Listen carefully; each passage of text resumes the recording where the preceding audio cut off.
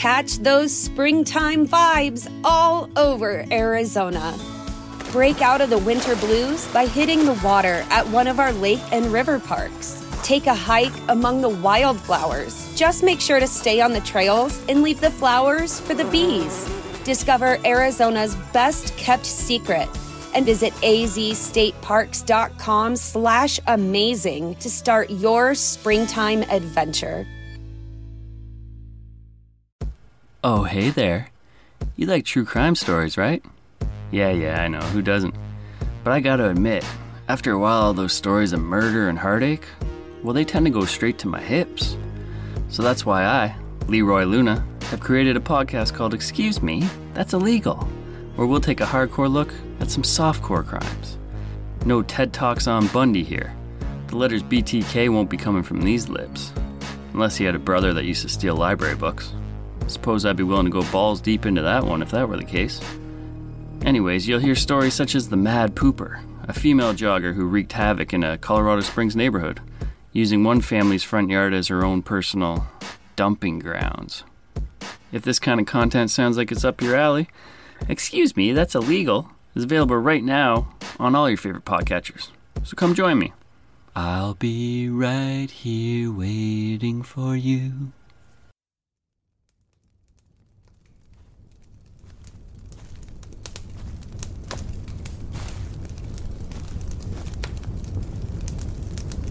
Welcome, listener. I'm glad you're here. Take a seat next to the fire. Welcome to Obscura, where we shine a light on the dark.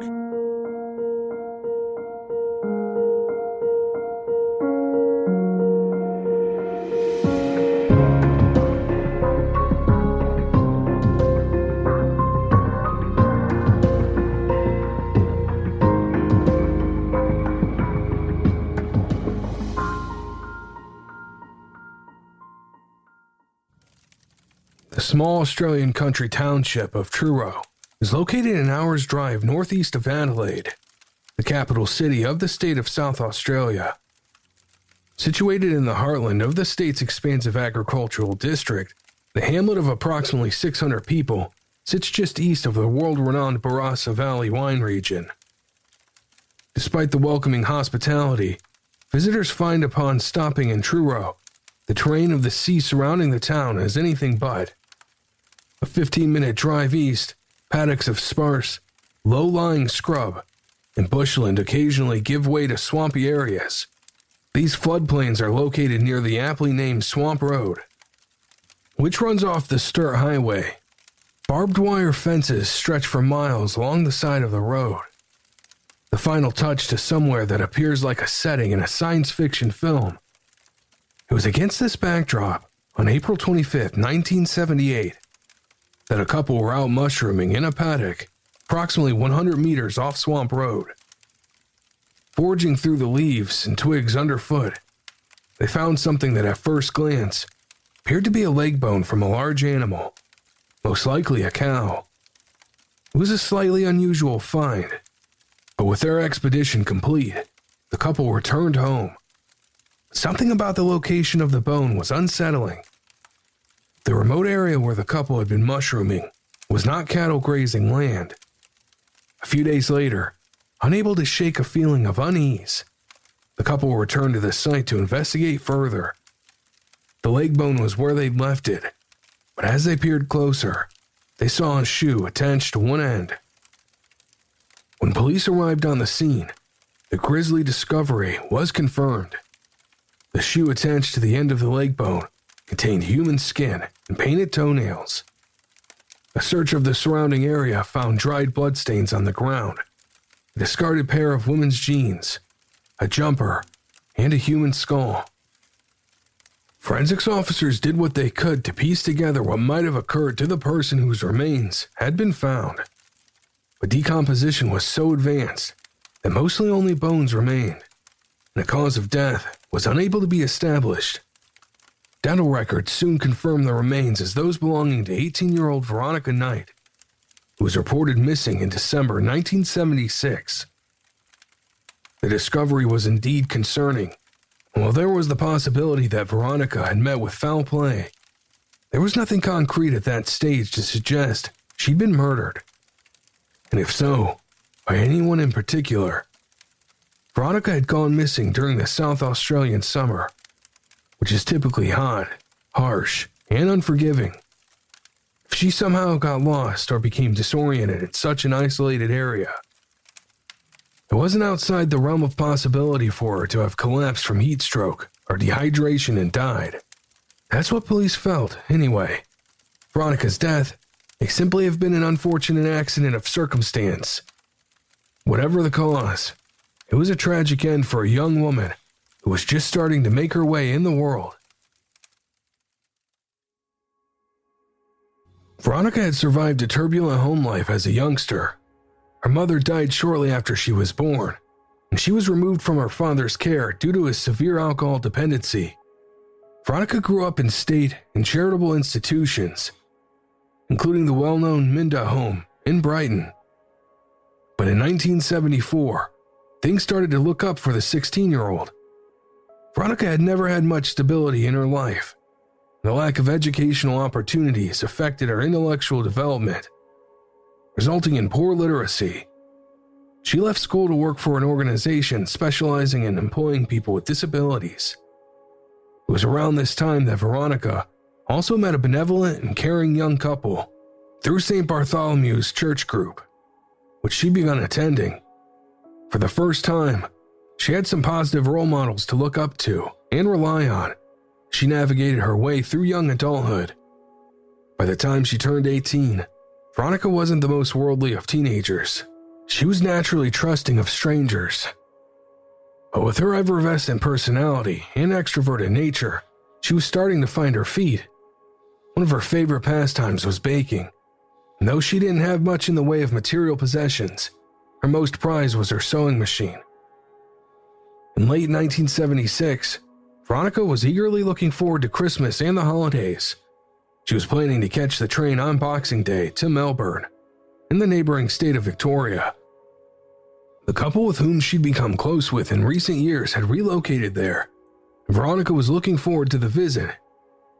Since October 1976, she'd been staying at the Sutherland Lodge, a Salvation Army hostel in Adelaide's Angus Street. On the warm summer evening of December 23, 1976, Veronica and her best friend were shopping at the City Cross Arcade in Rundle Mall, an open-air, pedestrianized shopping precinct. It was 2 days before Christmas, with stores staying open at night for the first time. The mall was bustling with last-minute shoppers, taking advantage of extended trading hours, amidst the dazzling spectacle of Christmas lights that twinkled up and down the mall. The girls were having a ball. Veronica had bought a new dress. During a break in their shopping, the two friends squeezed into an automatic photo booth to playfully capture memories of their night out. The girls eventually made their way to a bus stop in King William Street to catch a bus back to the hostel where they both lived. As the bus pulled away, Veronica jumped up in a panic, realizing she'd left the new dress she bought in the photo booth, leaving her friend to catch the bus home alone. Veronica rushed back to the photo booth, but realized with disappointment that her package was gone.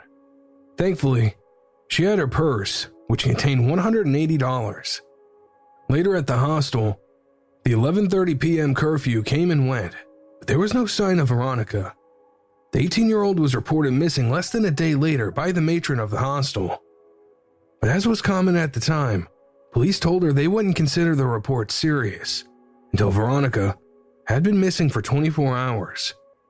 Given she'd made her plans known to travel to Melbourne, police surmised she'd simply made a last-minute decision to leave early and hitchhike, which was a common mode of transport.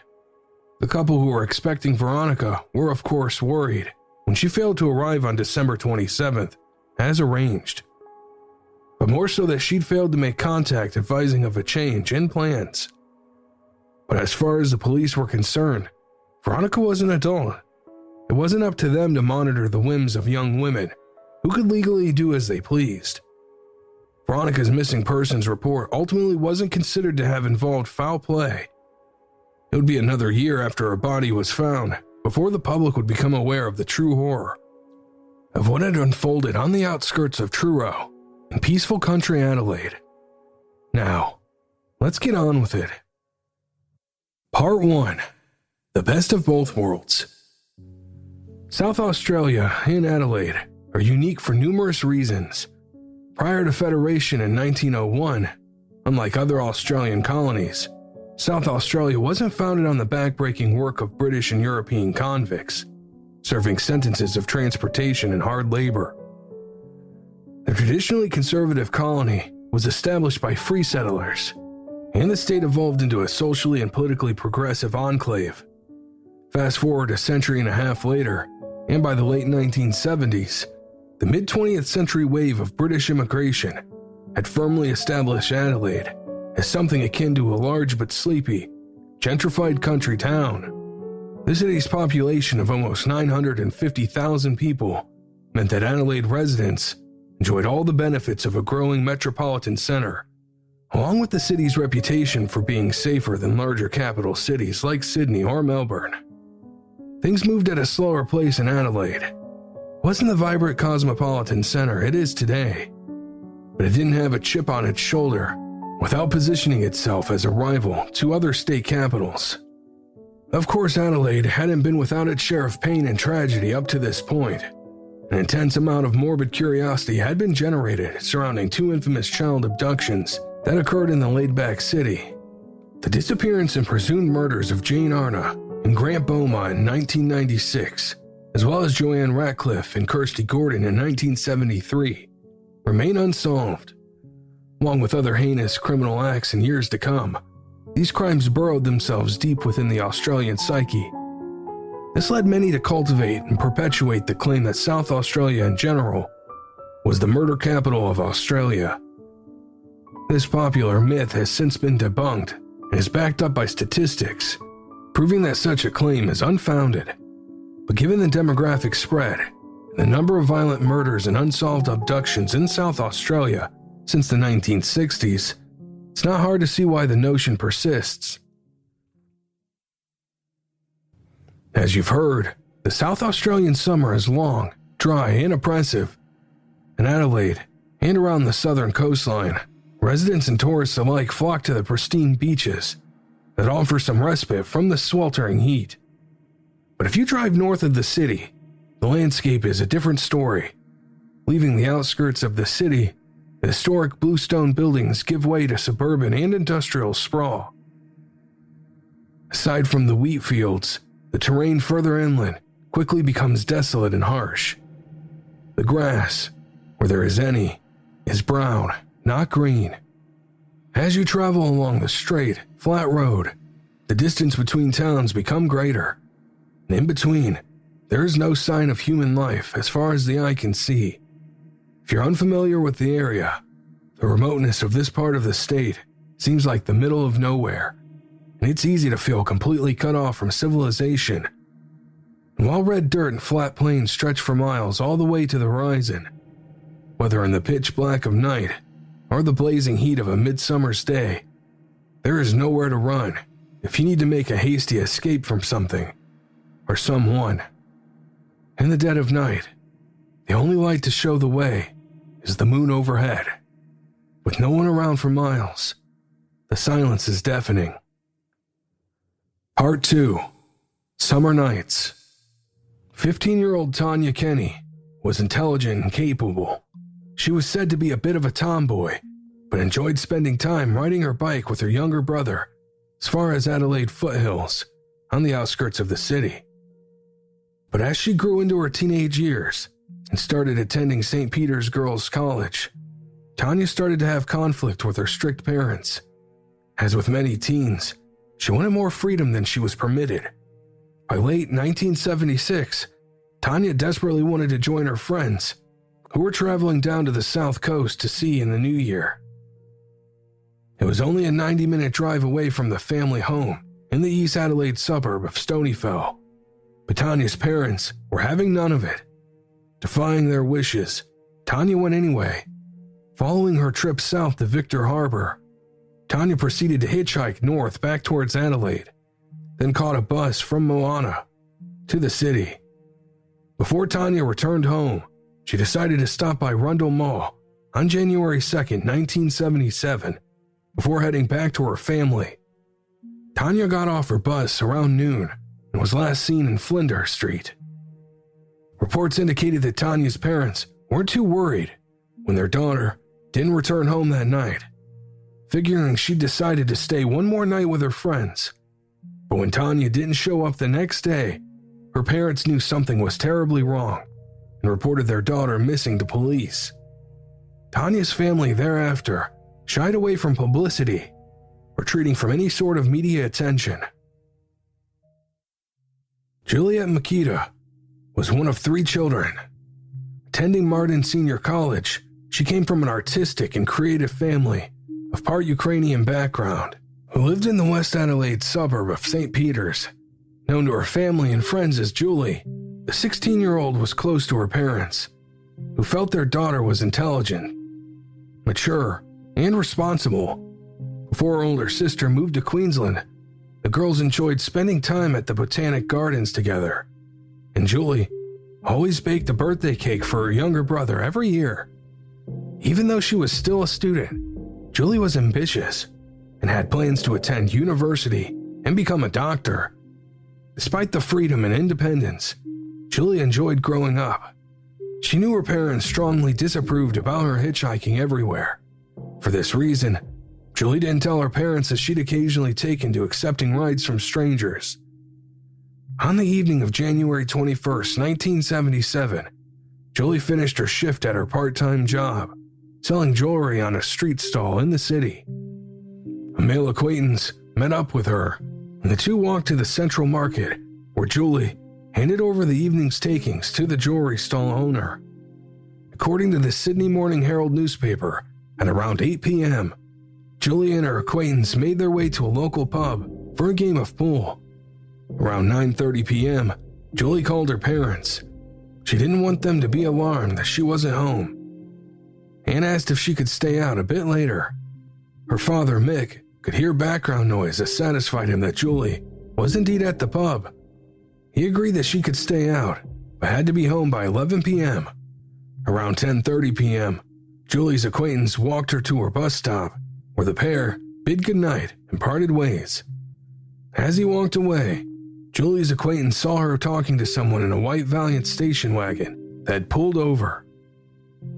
He saw a man get out of the car, and Julie eventually got in. The next morning, when Julie wasn't home, her father was livid, but mainly concerned. It wasn't like his daughter to just not come home or fail to contact her parents if something had happened. Julie had recently failed to return home one night in January 1977 and had promised her parents she wouldn't do it again. This time, Julie's parents contacted her friends to see if they knew where she was, as well as Adelaide's hospitals. Perhaps Julie had been in an accident and was unable to call, but these inquiries yielded nothing, and it soon became clear she hadn't run away to visit her sister in Queensland. Now frantic, Julie's parents reported her missing to police, but they were shocked when their concerns were dismissed, being told by one officer, "Girls of that age are running off all the time. She'll be back when the novelty wears off." Sylvia Pittman's parents had migrated to Australia from Austria, settling in the northwest Adelaide suburb of Taparoo.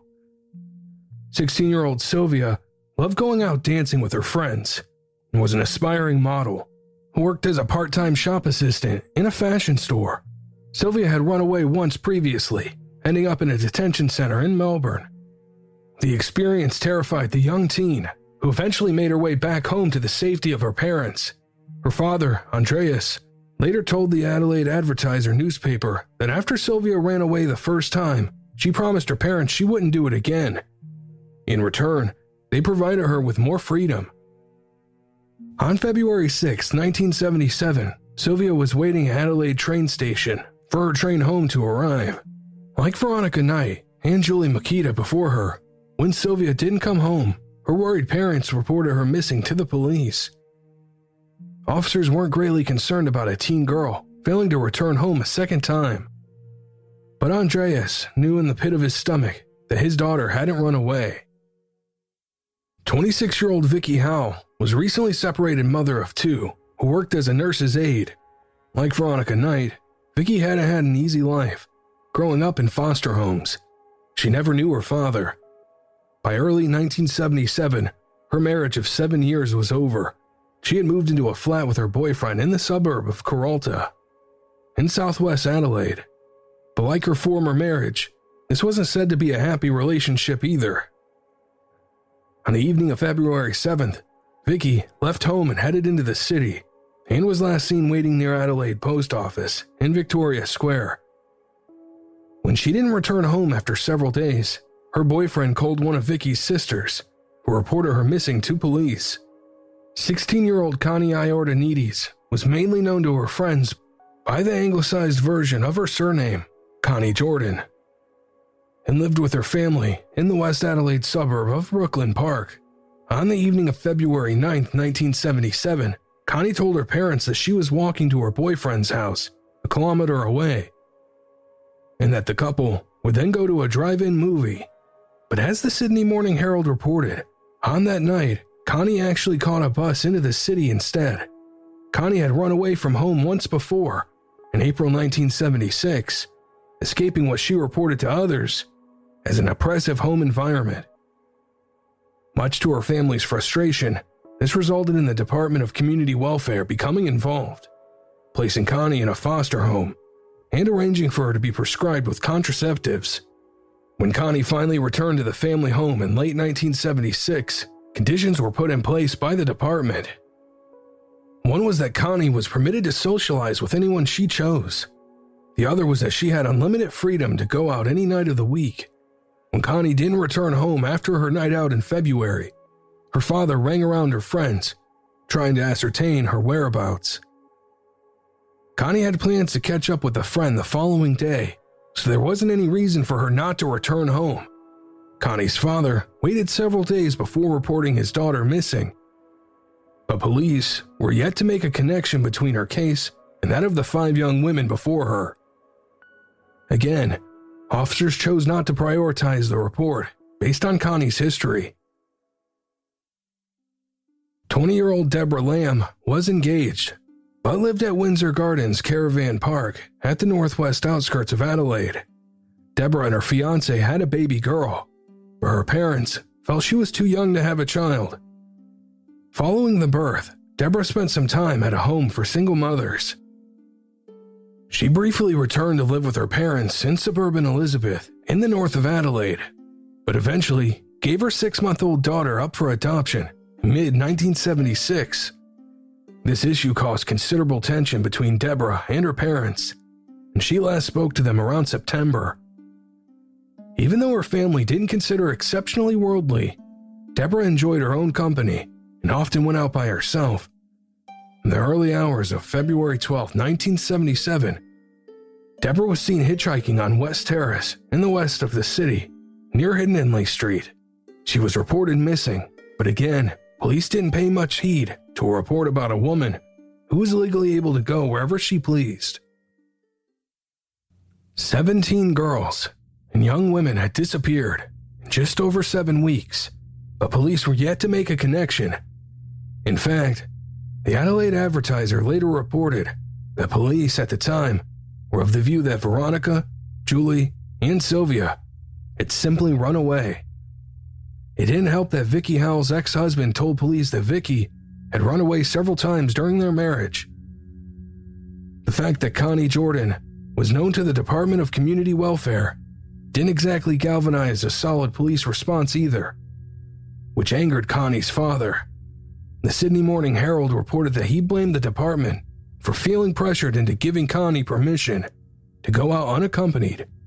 Overall, the missing girls' families knew their loved ones hadn't voluntarily disappeared.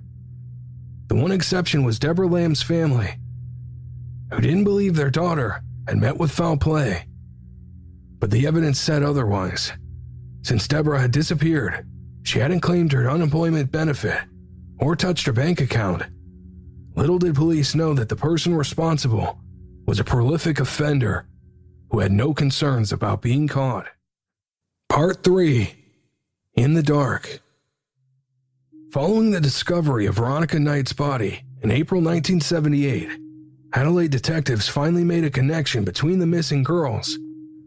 While investigating the murder of 19-year-old Lena Marciano, a month before Veronica's remains were found, Lena disappeared on her way to a dance class. Several days later, her body was found wrapped in a curtain at a rubbish dump on the northern outskirts of Adelaide. Lena had been bound, gagged, strangled, bludgeoned, and stabbed to death. Her brutal slaying would remain unsolved, but police decided it was time to launch a public appeal for information.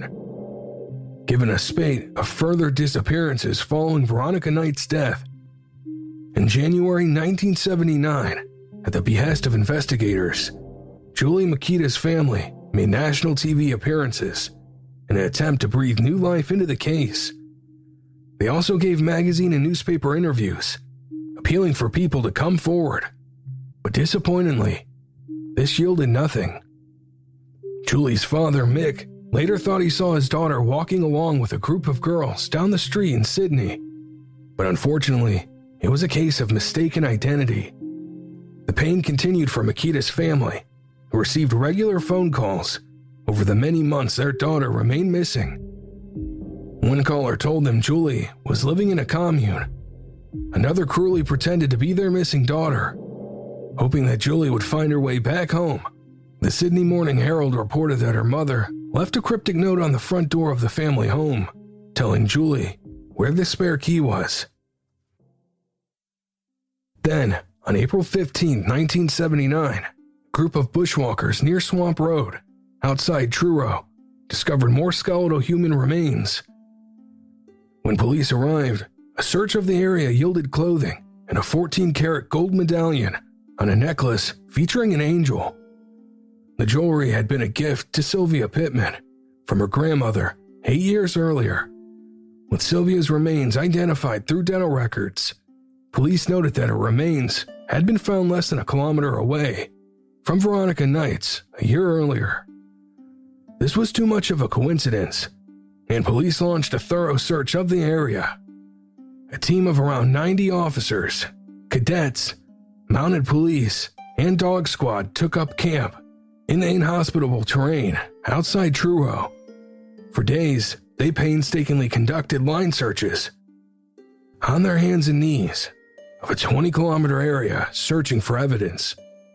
On April 26th, a year and a day after Veronica had been found, police recovered a skull on the other side of Swamp Road, 100 meters west of the site of Sylvia's remains. Officers also found 2 sets of partially buried human remains. Police reopened 100 missing persons files to try and determine who the victim could be. Like Veronica, only dental records can confirm that the remains belong to Connie Jordan, who was found at the base of a tree, and Vicky Howell, whose right arm bones were found 130 meters away from the rest of her skeleton. In the days following the gruesome discovery, 2 discarded handbags were found approximately 4.5 kilometers east of the main search area, as well as a woman's sandal, underwear, watch, and necklace near Swamp Road. Further bones belonging to Veronica were also discovered. The close proximity of Connie and Vicky's remains to the road was extraordinary, given the original search area, immediately following the discovery of Veronica's body, spanned 600 meters in diameter. Police's worst fears were confirmed. A serial killer had been preying on teen girls and young women of Adelaide. But investigators noticed something curious. Just as quickly as young women had been going missing from the streets of Adelaide, over a relatively brief period, the disappearances seemed to grind to a halt in February 1977, when investigators trolled missing persons reports. The results weren't encouraging. At least 3 more young women were still missing and had disappeared around the same time as Veronica, Sylvia, Connie, and Vicky. Of course, the decline in missing persons reports was good news. But had detectives stumped? What was the reason behind the sudden stop? Had the killer relocated? Was he in jail? The answers to these questions and more were demanded by both local and national media. To make matters worse, the residents of Truro found the unwelcome media attention intrusive. Like the tiny hamlet town of Snowton, a 2-hour drive north of Adelaide, which would 20 years later become forever synonymous with the sickening discovery of numerous bodies in barrels in a disused bank vault, Truro suffered the fate of forever being linked to horrific murders which had nothing to do with the town. Police started to look at previous offenders, especially those convicted of violent offenses against women, who had been released around late 1976. Investigators further narrowed the list of men living in Adelaide who had either returned to jail or died in early 1977. And that was when they found Christopher Worrell, a convicted violent sex offender who had been released from jail 2 months prior to Veronica's disappearance. Christopher was born on January 17, 1954, and initially raised by his grandmother following the death of his father. While Christopher was still a young child, not much more is known about Christopher's childhood, but when he was 6 years old, his mother remarried, and the blended family welcomed another son several years later. Christopher's stepfather was generally reported to be somewhat of a domineering figure, while his mother took a more passive role in the relationship and parenting. After relocating several times due to his stepfather's work with the Royal Australian Air Force, the family made their home Eden Hills, south of Adelaide. By his late teens, Christopher had followed in his stepfather's footsteps and joined the RAAF. His service took him coast to coast across Australia, from Victoria to Perth, but he was eventually discharged while in Western Australia due to being incompatible with service life. In March 1974, 20-year-old Christopher picked up a 20-year-old hitchhiker. After driving the woman to a deserted sports ground, he attempted to rob her before threatening her with a knife if she told anyone. Thankfully, the young woman reported the distressing incident to the police. As Christopher had no prior convictions, he received a good behavior bond and a 2-year suspended sentence for armed robbery. But within a month, he was arrested for attempted rape and indecent assault after gagging a woman and tying her hands behind her back. Christopher received 6 years in prison, the judge remarking at sentencing that the young man was a miserable and contemptible creature, a depraved and disgusting human being. Christopher was released on parole in October 1976. But only 4 months later, on February 19, 1977, both he and a female companion were killed in a car accident on Prince's Highway near Kingston. In the southeast of the state, Christopher had died only a week after Deborah Lamb had been reported missing. That was when the disappearances stopped. Police again turned to the public to elicit further information in the hope it would lead to the breakthrough they needed. In late April 1979, the South Australian government and the Adelaide Advertiser offered a combined reward of $30,000, which was eventually increased to $40,000. And then the call came. A man contacted police, telling them they may want to talk to Christopher's former girlfriend, Amelia, whom he'd been dating briefly at the time of his death. In May 1979, Amelia divulged to police that at the wake following Christopher's funeral, over 2 years earlier, a friend of his asked Amelia if she knew about the autopsy, which showed that Christopher had prior bleeding on his brain. The friend posited that this could have been the cause of Christopher's unpredictable and volatile moods, going on to say that Christopher had to die. Otherwise, he couldn't have been stopped. Christopher's friend revealed to Amelia a horrifying story, prefacing it by saying he and Christopher had done something terrible. He confided in Amelia that Christopher picked up girls off the street and raped and strangled them before dumping their bodies out at Truro. According to Amelia, Christopher's friend justified the murders by describing the victims as rags, who weren't worth anything to us. We had to do them in so they wouldn't point the finger at us. When police asked Amelia why she hadn't come forward earlier, she explained that she'd wrestled with her decision. Besides, Christopher, whom his friend insisted was the mastermind and the supposed sole killer, was dead. He couldn't be held accountable. The murders had stopped anyway. Despite this delay, police realized how lucky they were that a member of the public had come forward with such valuable information. Certainly corresponded with the locations where Veronica, Sylvia, Connie, and Vicky's remains were discovered. Amelia told police that the name of the man who shared the sickening story was James Miller. Part 4. It's always the quiet ones. The eldest of 6 children, James Miller was born on February 2, 1940. Originally known as Melvin Euste, he later changed his name to the more pedestrian-sounding James Miller. Even as a child, James had a history of disciplinary problems, which included committing petty criminal offenses. At the age of 11, he was sent to McGill Reform School. When he left McGill as a young adult, he drifted around Australia, periodically taking up seasonal laboring work. But thanks to his passive demeanor, he had no strong friendships, no meaningful education or skills to help him secure gainful employment. As a result, James spent most of his adult life in and out of jail for theft offenses, as well as breaking and entering, receiving more than 30 convictions. James first met Christopher Worrell when both men were in Yatla jail, where James was serving a 3-month sentence for breaking and entering. Despite the 15-year age gap, the pair developed a close bond. James, who was tall, thin, and balding, quickly became enamored with the confident, striking-looking Christopher. The men were soon sharing a cell. James had known for some time that he was gay, but he had learned to hide his sexual orientation for fear of reprisal or worse. Christopher didn't seem to mind, though.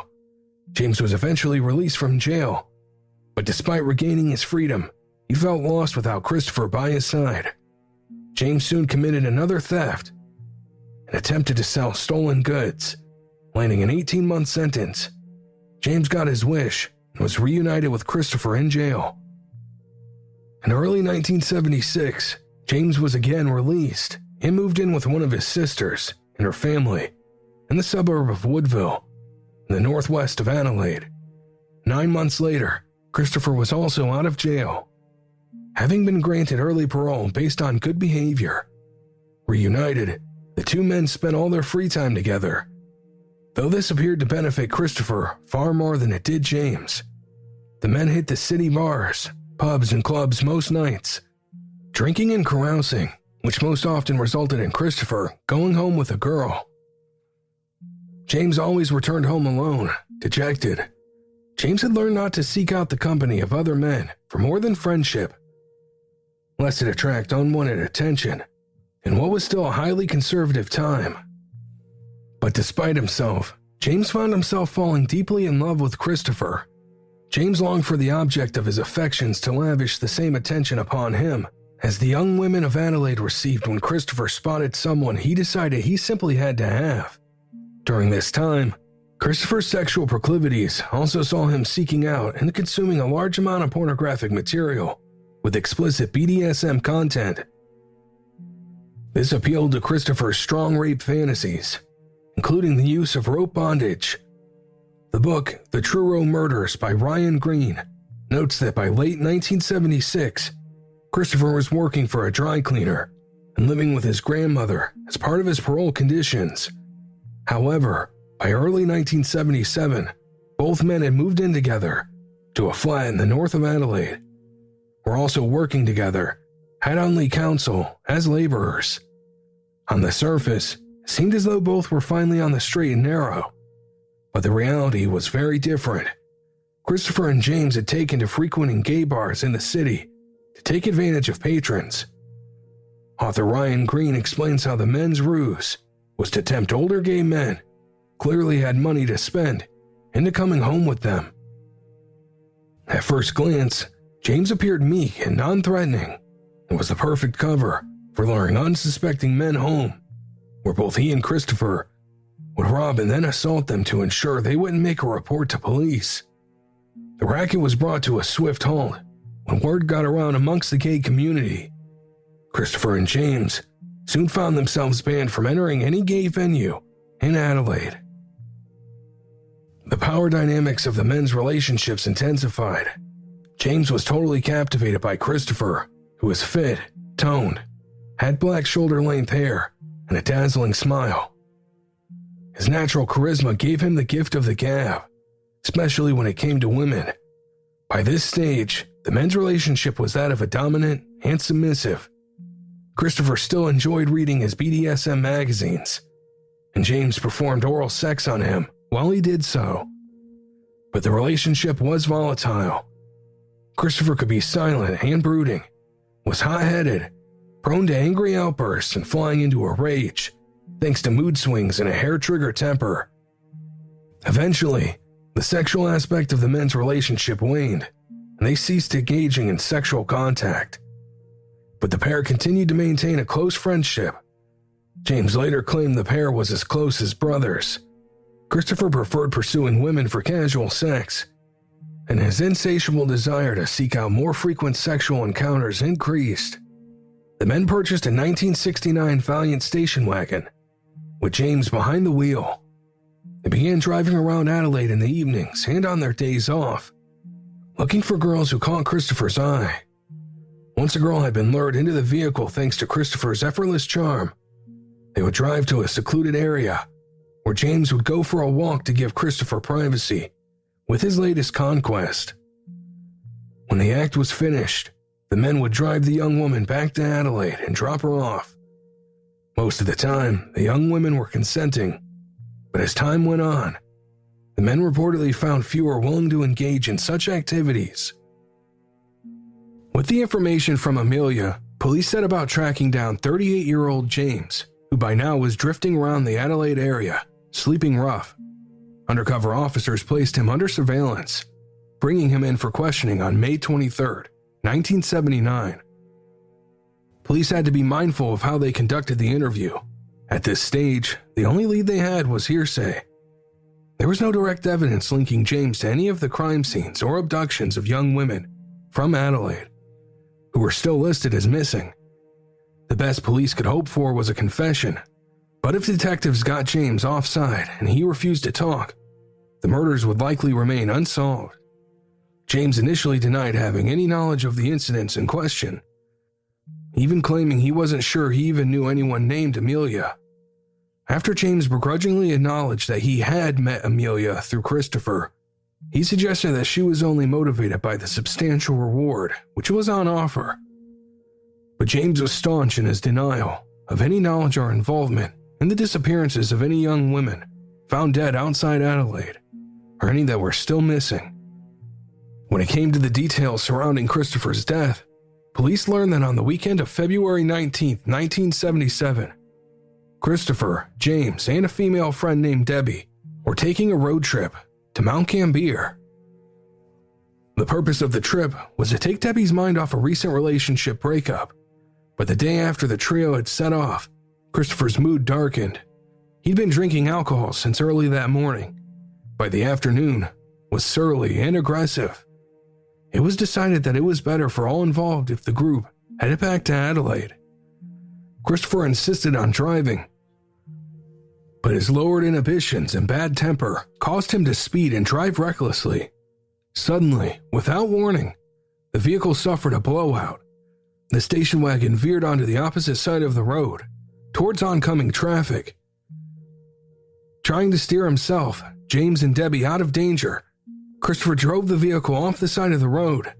The station wagon rolled several times down an embankment, throwing all three out the open windows. Christopher and Debbie were pronounced dead at the scene. James was concussed and broke his shoulder blade. Aside from some pornographic magazines found amongst the wreckage, there was nothing at the crash site to indicate that either Christopher or James had been abducting, raping, and murdering young women from Adelaide. At Christopher's funeral, James had been visibly overwrought with emotion, fell into depression afterwards due to the loss of his best friend and one-time lover. In the weeks afterwards, James was so overwhelmed with grief, he stopped working and paying rent, eventually being evicted from the flat he'd shared with Christopher.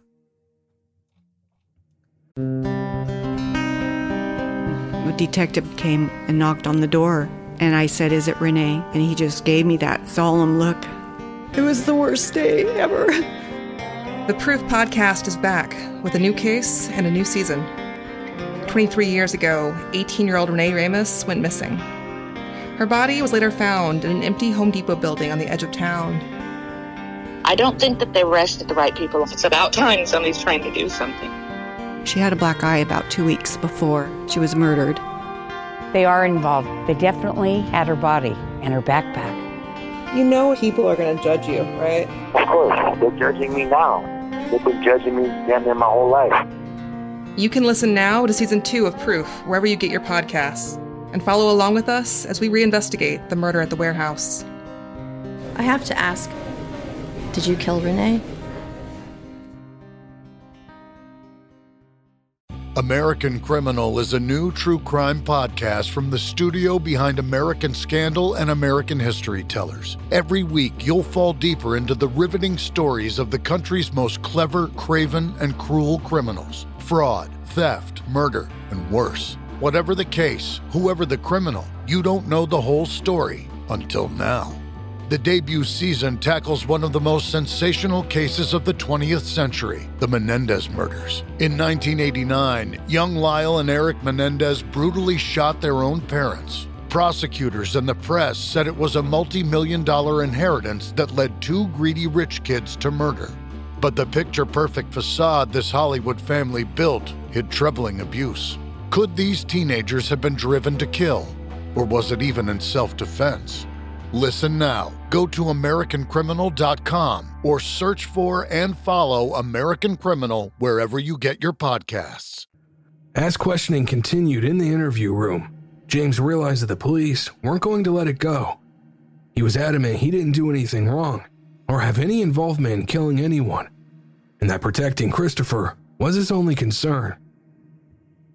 Interviewing detectives used James' feelings for Christopher to their advantage, gently explaining it must have been difficult for James to answer questions about his late friend with whom he'd been so close. The strategy paid off. After 6 hours of interviewing, police decided to charge James with the murder of Veronica, Sylvia, Connie, and Vicky. He was being led to the cells when he suddenly said, "There's 3 more of them. I can show you where to find them," telling police that he should have told the truth from the start. It was late at night by this stage, but a police escort set off for Truro. In the frosty night air, James confirmed the burial sites for the 4 bodies that had already been recovered. The police convoy continued on through the pitch black of night to 5 kilometers past Swamp Road. James directed police to a shrub near a rundown farmhouse. To the remains of Julie Makita, who was found lying curled up on the ground. Police then escorted James to the remote port Gawler Beach, a 45-minute drive northwest of Adelaide on the coast. He directed officers through a labyrinth of tracks to the body of Deborah Lamb, buried in a sandy grave. The last stop was Dean Rifle Range, near Wingfield, in the north of Adelaide, where Christopher and James had buried the clothed body of Tanya Kenny under about 30 centimeters of sand. Beside a wired fence, running along a dirt track, police noted that despite the darkness and inhospitable terrain, especially at Port Gawler, James was confident in gaining his bearings and directed investigators in a way that only someone who was familiar with those areas could. Upon arriving back at the police station, the full story unfolded. James told police that he was generally behind the wheel of the station wagon with Christopher in the passenger seat, trawling the streets of Adelaide at night, scanning passerby for young women Christopher liked the look of. When Christopher spotted a target, James would park the vehicle. Christopher would saunter up to the young woman and engage her in friendly conversation, making her feel instantly at ease. James maintained that after a good amount of flattery and humor, it didn't take much convincing from Christopher for young women to agree to get in the station wagon. On occasion, James would pretend he was Christopher's father to provide reassurance to the young women. Both men would sweet-talk their prey into going for a drive to isolated areas north of Adelaide. To start with, most of the young women were receptive.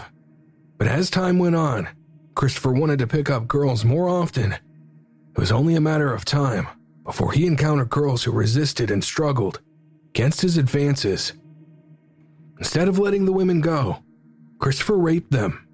When this occurred, James managed to calm the distressed women down and in a fatherly manner discouraged her from making a report to the police.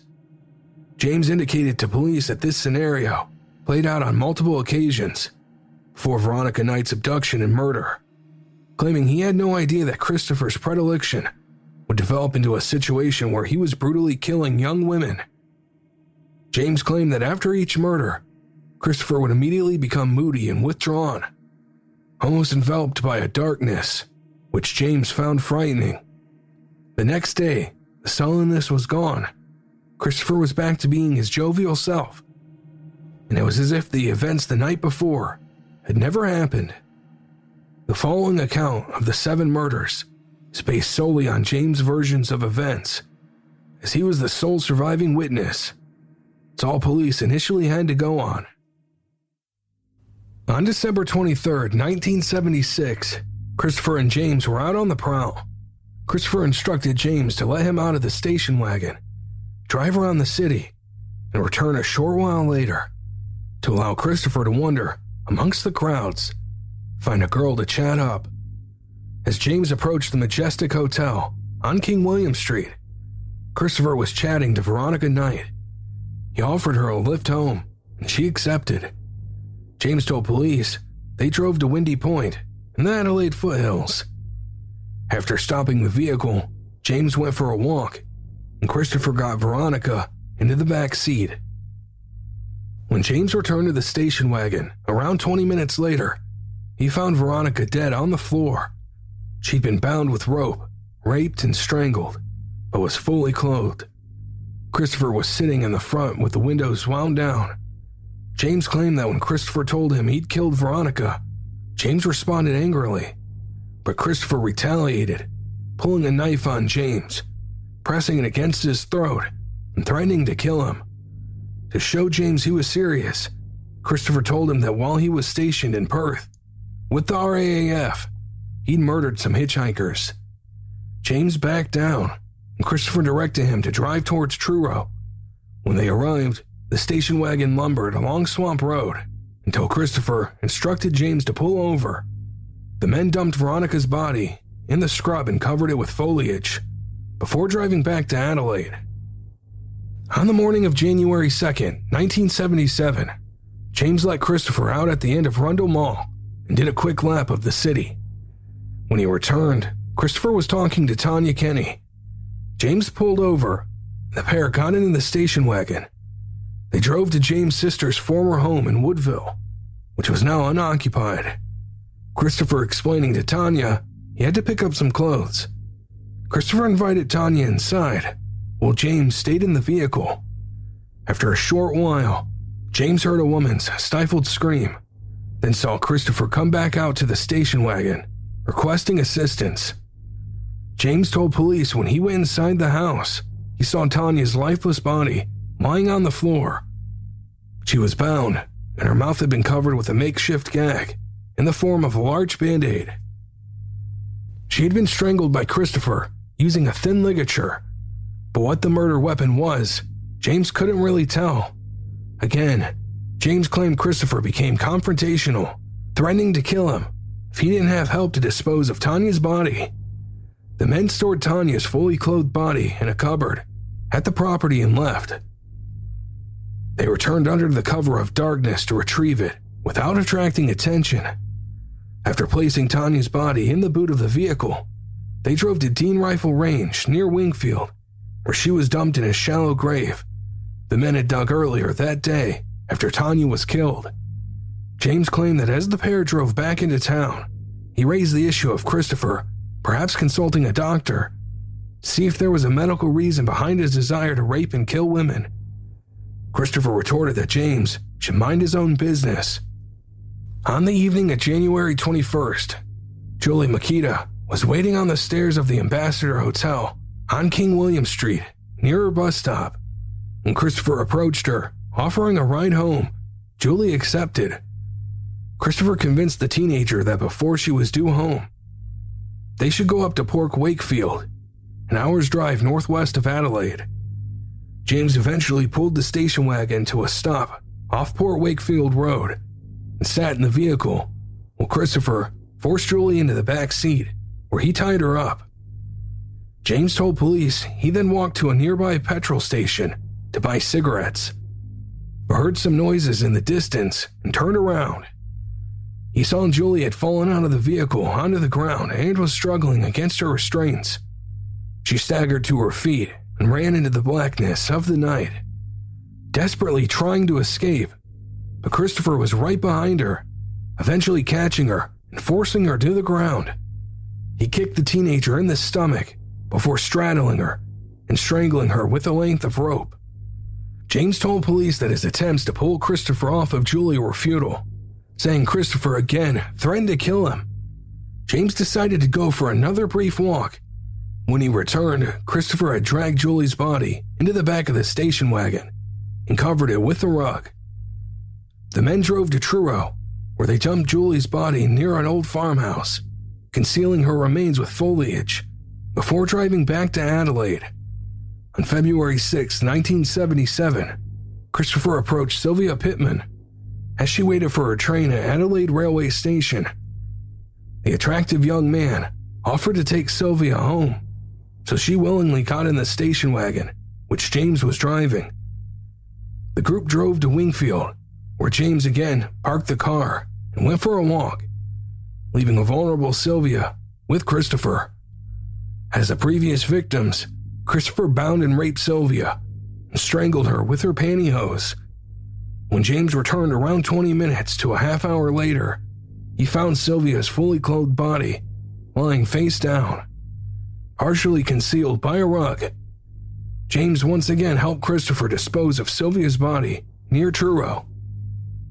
James told police that the following day, Christopher called him, advising him to pick him up from the Adelaide post office around 7 p.m. When James arrived, he saw Vicky Howell talking to Christopher. The young woman willingly got into the station wagon. Christopher directed James to head towards New Utpa, about an hour north of Adelaide and a 10-minute drive from Truro. James claimed he felt Vicky was the kind of person who might be able to quell Christopher's moodiness.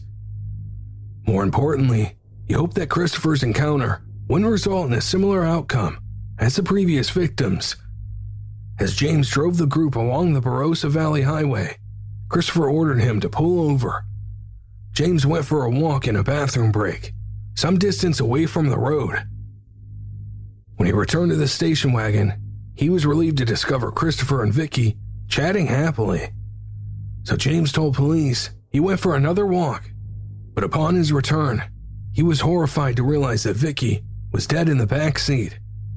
She'd been strangled with her own pantyhose, and her body was partially covered with a blanket.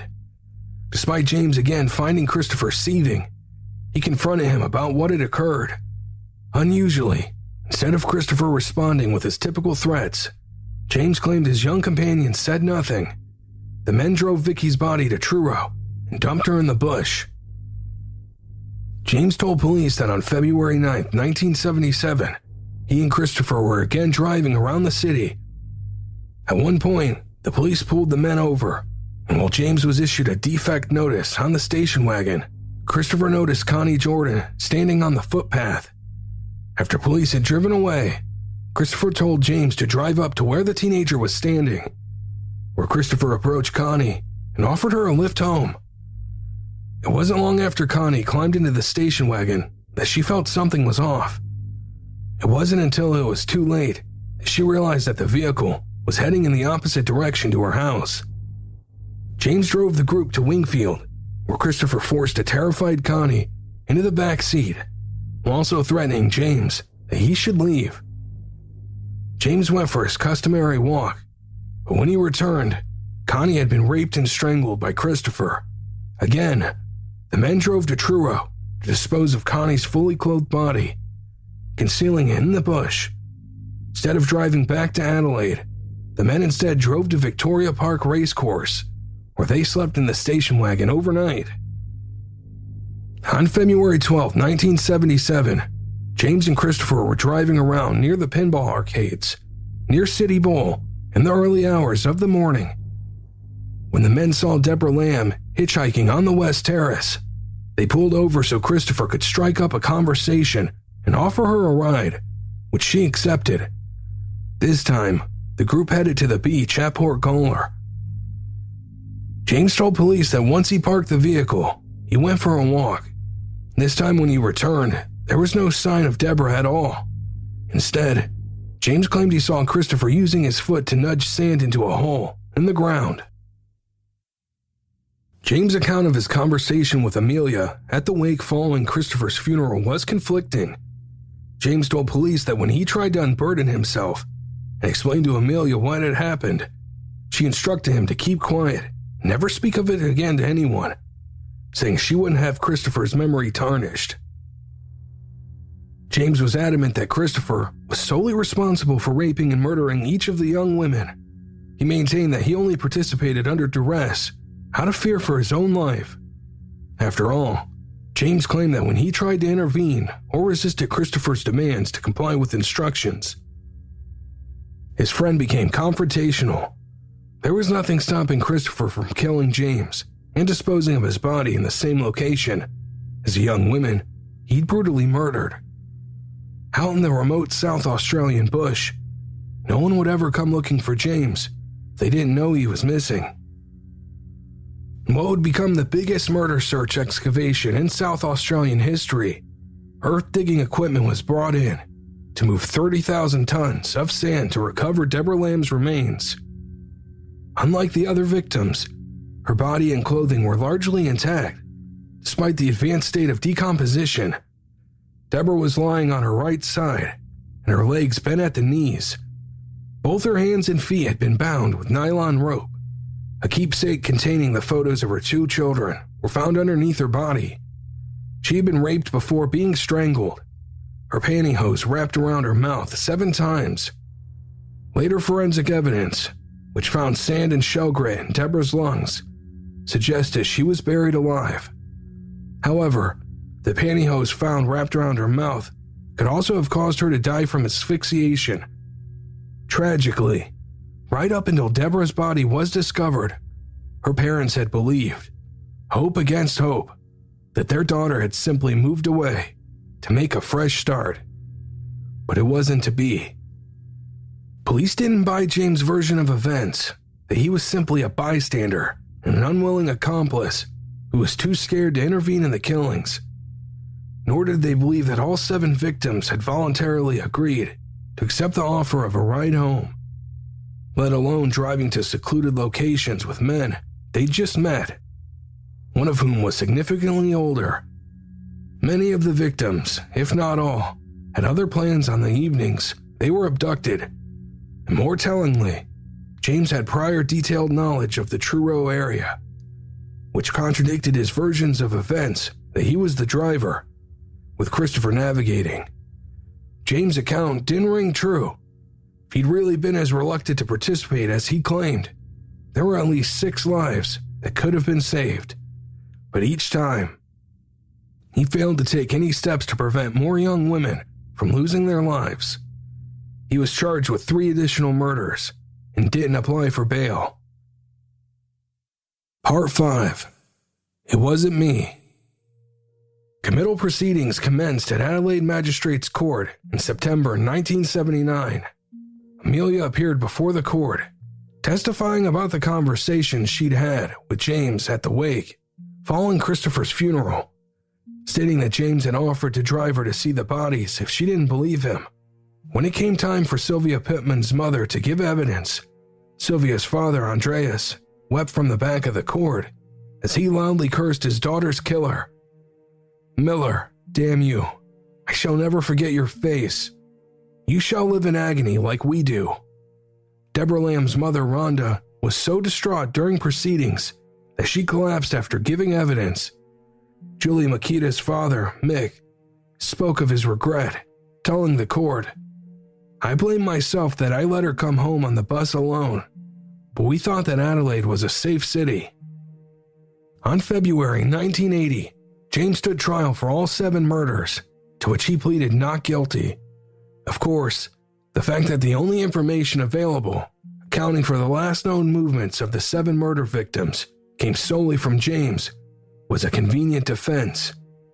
But to complicate matters, some of the information in his original confession conflicted with the statement he later gave in court. Media and public interest in the macabre case had reached fever pitch, rivaling that which had occurred following the discovery of Sylvia, Connie, and Vicky's bodies. But this contrasted starkly with the absence of public outcry about young women being snatched off the street by sadistic sexual predators. An inflammatory editorial in the Adelaide Advertiser only served to fuel the victim-blaming narrative. It is clearly the duty of the parents of girls, particularly the naive, the gullible, and the misguidedly adventurous, to impress upon them the dangers of walking alone in the streets at night and accepting lifts in cars offered by people unknown to them. Girls who tend to be free with their favors are committing no offense by behaving as they choose, but they must realize that in doing so, they are exposing themselves to mortal danger. The fact that the young women had by all accounts willingly got into the vehicle with strange men and then been driven some distance outside Adelaide into the bush meant that the media reports focused on how the victims had brought the circumstances upon themselves. As Christopher would also never be brought to account for his role in the murders, it appeared to the victims' families that this aspect of their ordeal was a case of out of sight, out of mind.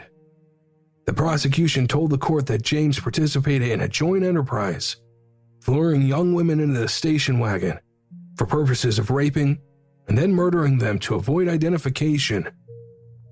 No rapist or murderer could have had a more faithful or obliging ally. You will never know the truth, but have no doubt that this is a horrible truth that these young women were murdered because they were going to point the finger at the young man who tied them up and sexually abused them. They could also point the finger at the older man who ignored their plight and their terror.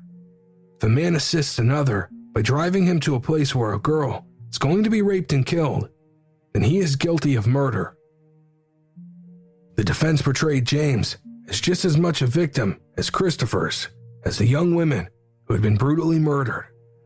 They maintained that James had no prior knowledge or reason to suspect that any of the victims would be murdered. Their argument was that James only participated out of fear he would be killed himself if he didn't comply in Christopher's demands. The defense rejected the assertion that James was involved in joint enterprise, maintaining that Christopher was the only one who had the desire to kill. For James, it was a case of being in the wrong place at the wrong time and finding it impossible to extricate himself from Christopher's spell and intimidation. The defense also claimed that despite the lack of direct evidence linking James to the crimes, he was the only remaining avenue police had to hold someone accountable. Christopher was dead, and now James was unfairly being made the scapegoat. James himself testified that his sole role was chauffeur and mug. He explained that he told Christopher's girlfriend Amelia that he felt powerless to stop Christopher from raping and killing young women. In James' estimation, unless Christopher died, the abductions and murders wouldn't have stopped. James denied having any suspicion that Christopher intended to murder the unsuspecting victims, claiming that there were occasions in between where a young woman was picked up but not murdered. But on March 12, 1980, after deliberating for 8 hours, the jury found James guilty of the murders of Sylvia Pittman, Julie Makita, Vicky Howell, Connie Jordan, Tanya Kenny, and Deborah Lamb. He was found not guilty of the murder of Veronica Knight on the basis that the jury believed James didn't know that Christopher intended to kill their first victim. Before his sentence was handed down, James was asked if he had anything to say, to which he replied, "Nothing, except I am not guilty." He received 6 life sentences to be served consecutively, with no parole. Despite his claim that he didn't touch any of the victims before they died, James had been found culpable through both his presence at each of the scenes and participation in helping Christopher dispose of the bodies. James appealed his conviction to the South Australian Supreme Court, buoyed by the views of the South Australian Chief Justice, who felt James hadn't received a fair trial. The defense argued that at the time James was charged, police did not have the power to take him from the watch house to the crime scenes to assist with the investigation. However, in May 1980, the appeal was dismissed. Despite finding that police had acted unlawfully, the court found that the detectives' actions were justified on the basis of the magnitude of the case, and that James offered to show police where the bodies were dumped. The balance of the competing public interests lead firmly to the conclusion, in our judgment, that the police officers' infringements are dwarfed by the enormity of the crimes, which they were then in the course of investigating. Author Paul Kidd reported that following the decision, James told the media, "They can give me life for knowing about the murders and not reporting them, but they charged me with murder as a payback for not informing on Christopher. It's a load of bullshit. At least one of the jurors at my trials knows the truth." In 1987, the juror paid a couple of $100s out of his own pocket to help hire a lawyer to petition the Attorney General for a retrial. If a juror does this, he must have a fair idea of what really happened. The little sympathy there may have been for James from the public quickly evaporated when he later stated in an interview, "Chris was my best friend in the whole world. If he had lived, maybe 70 would have been killed, and I wouldn't have ever dobbed him in." The self-serving nature of James' motivations was now truly evident. By 1999, new legislation had opened the door for James to apply to have a non-parole period set. In February the following year, the Supreme Court granted him a non-parole period of 35 years to be applied retrospectively, making him eligible for parole in 2014.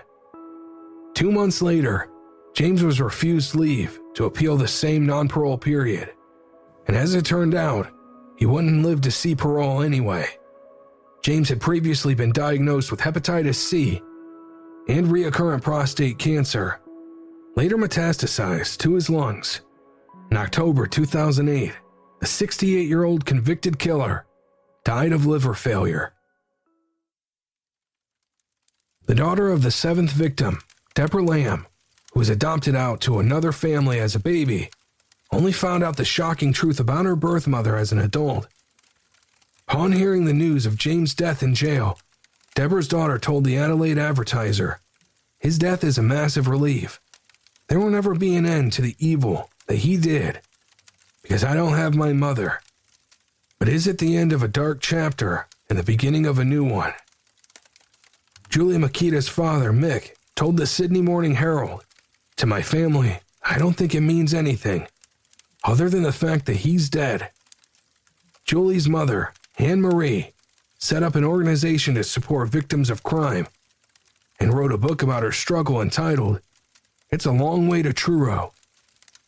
Proceeds from the sale of the book fund a scholarship in Julie's name. Like many of the victims' families, Anne Marie battled with Julie's loss every day, and at one point, almost ended her own life. Anne Marie described living with the ongoing pain of her daughter's absence to the Sydney Morning Herald. "I lived behind glass, in a world of fire, and looked out to people who moved and spoke, in a soundless trance, could not hear my screaming. Having one family experience such deep grief over the sadistic cruelty of 2 men is tragic enough, but knowing that 6 other families also had to live with the same suffering is truly heartbreaking. Unfortunately for the people of Adelaide, it wouldn't be the last time the city would be rocked by a case of brutal serial killings. But that's a story for another day. Thank you for listening, and keep the fire burning.